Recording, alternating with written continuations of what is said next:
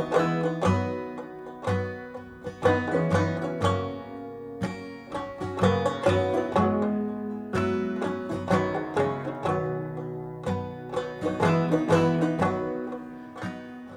you stand for the reading of the gospel?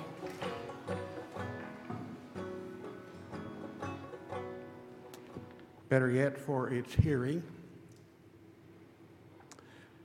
Do not be afraid, little flock, for it is your Father's good pleasure to give you the kingdom.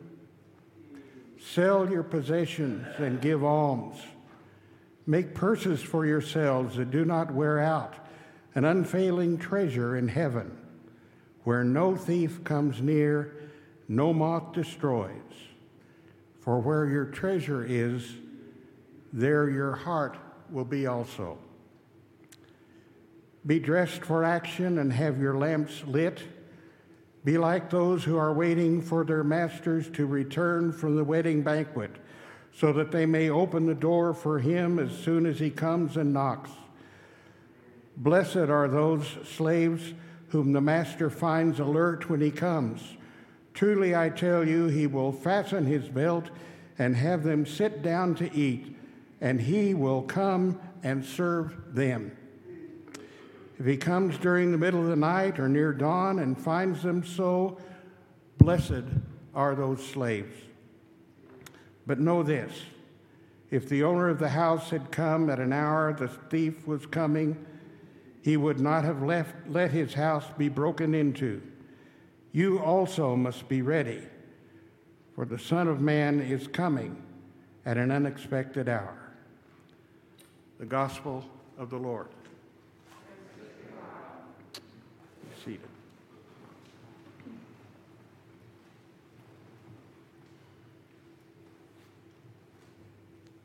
Can you hear me all right? I'll try to keep that up. We say the Lord's Prayer every morning. We're here at the table. It's given that name because at the disciples' request, Jesus taught his ragtag group of disciples a model for their prayer. It's a prayer we pray often. Some, I know, pray it every day. But sometimes even the Lord's Prayer can be a problem.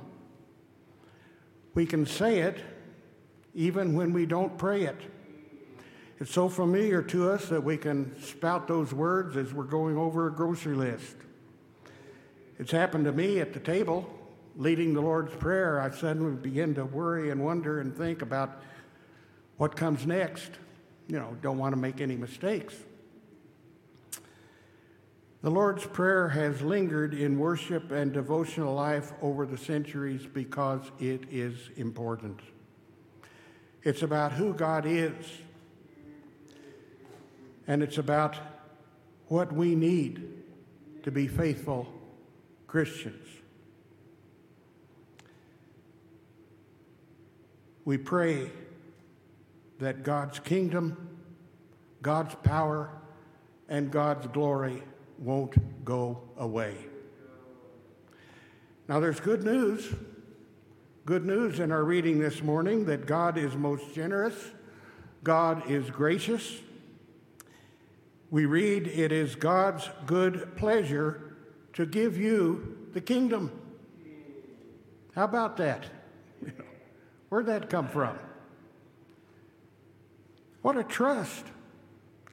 God has faith in us to receive and use that gift well. God underlines the gift with an enabling truth. Where your treasure is, there will your heart be also. Heart in Scripture describes passion and focus for our living. God invites us to be driven by that treasure. God's gift is news so good that it cannot be kept by individuals. It must be shared. God challenges us to live with passion, shaping a community of God's creation. That's our job, to share that treasure, to become a world where deepest human needs are met, where sin is blessed with forgiveness, where a community is shaped by living, giving, and loving, both ourselves and those we encounter each day. God's gift is gracious, but it's also challenging.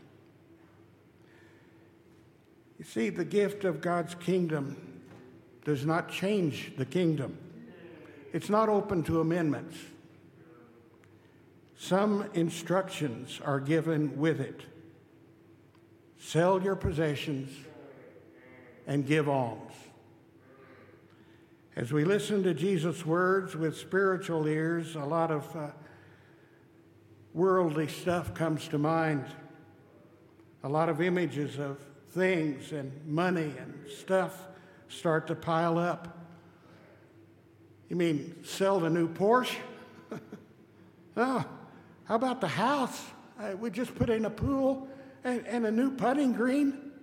Sell that too? Just a second. I wonder, is my bank account a possession? Maybe not.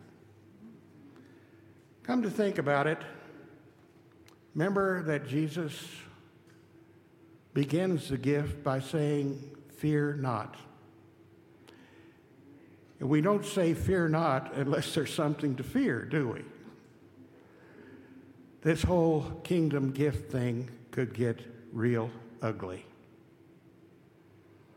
Remember Jesus' meeting with the man we call the rich young ruler?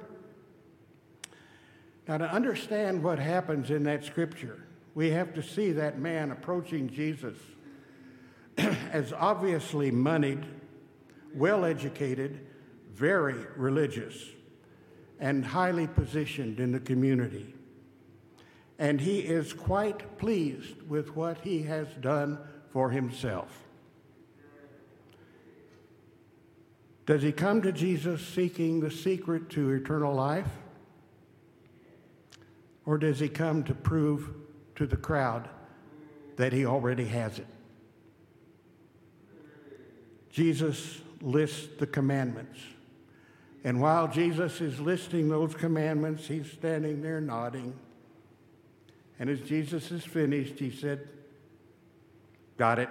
Been doing that since I was a kid." Jesus says, "Well, one more thing. Sell everything and give it to the poor. Then come back and we'll talk." You remember the response.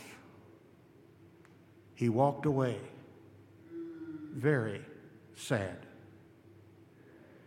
It's too rich for the kingdom. God's kingdom cost too much. Where your treasure is, there will your heart be also. I remember hearing years ago a preacher telling me, if you want to know the name of your God, look in your checkbook. Where your treasure is, there will your heart be also. Now, come on, folks. The secret is out. The game is up. Sometimes we come to worship with our guards up, you know. We hope that we can come here and go through all the motions. We sing, we pray, we hear the scripture, we hear the sermon, we take communion, we make our offering, and we carefully trace the steps of worship, and we can leave knowing that God's in his heaven, all's right with the world. returning to the world with our human treasures carefully intact. Well, maybe not you and me, but we know folk, don't we? To see the kingdom of God as a treasure to be claimed with our heart, our passion, our focus, is to begin to understand why God's gift is so costly. Here are a few things about our life that come to mind. The kingdom of God is about treating others like we want to be treated, even those we try to avoid, even those we love to hate. Bible never says that we have to like them. The treasure teaches us that we are to love them with less venom than we have before, to treat others like we want to be treated. Secondly, you know how difficult it is to avoid politics these days. The kingdom gift, the treasure of our hearts, is not so much about bringing politics into our faith as it is moving from here and bringing our faith into politics. It's a hard job, but the treasure of God's kingdom, lived out in full, demands that of us. And I wonder sometimes if we don't need a bit more kingdom passion in our worship. You know, worship is not about evaluating the music or the sermon or the leaders or the length of the service or the temperature of the room. The main ingredient of worship is God. That's right, God. I remember a story long ago about Bishop Romero, who was sent into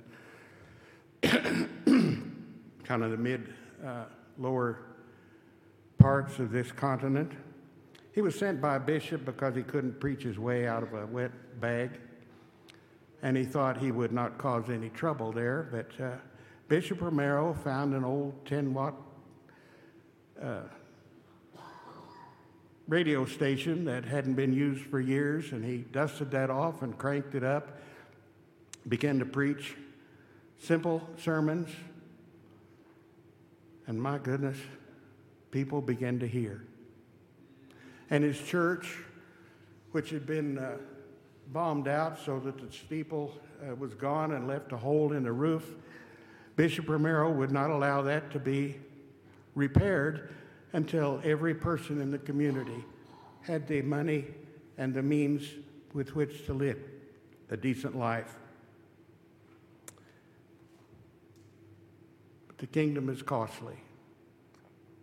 One Sunday, as Bishop Romero was lifting the host at the table, he was shot by one of the police of the community that was governing all things.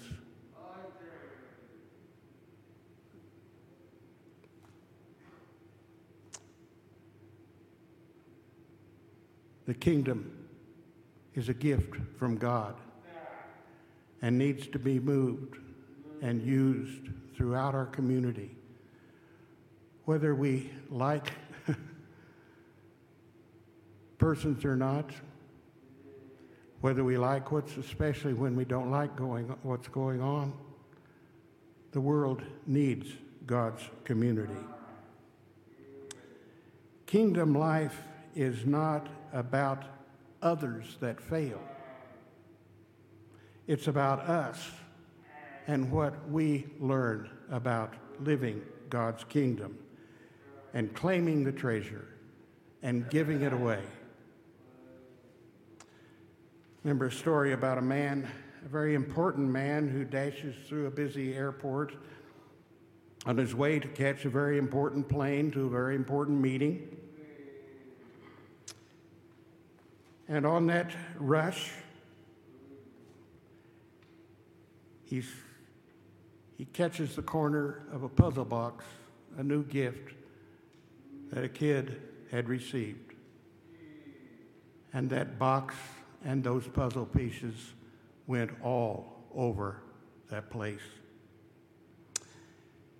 Well, the man looked toward the gate to which he was rushing, and he looked to the kid who could not move because he was looking at all of his 500 puzzle pieces and that empty box laying before him. Then the man sits down his briefcase and invites the child to help him gather up those puzzle pieces into the box. And after the top of the box had been put on and all the pieces secured, the man picks up his briefcase and goes to see if he can find another flight. And the kid looks up at him and says, "Mister, are you Jesus?" Later in that flight, the man was thinking about that, and he thought, well, I guess in that moment, I was. In the following moments, we offer a time of response and meditation about the gift of God's kingdom. How close is the treasure to God's kingdom and your heart? Or to put it another way, Mr., Ma'am, are you Jesus?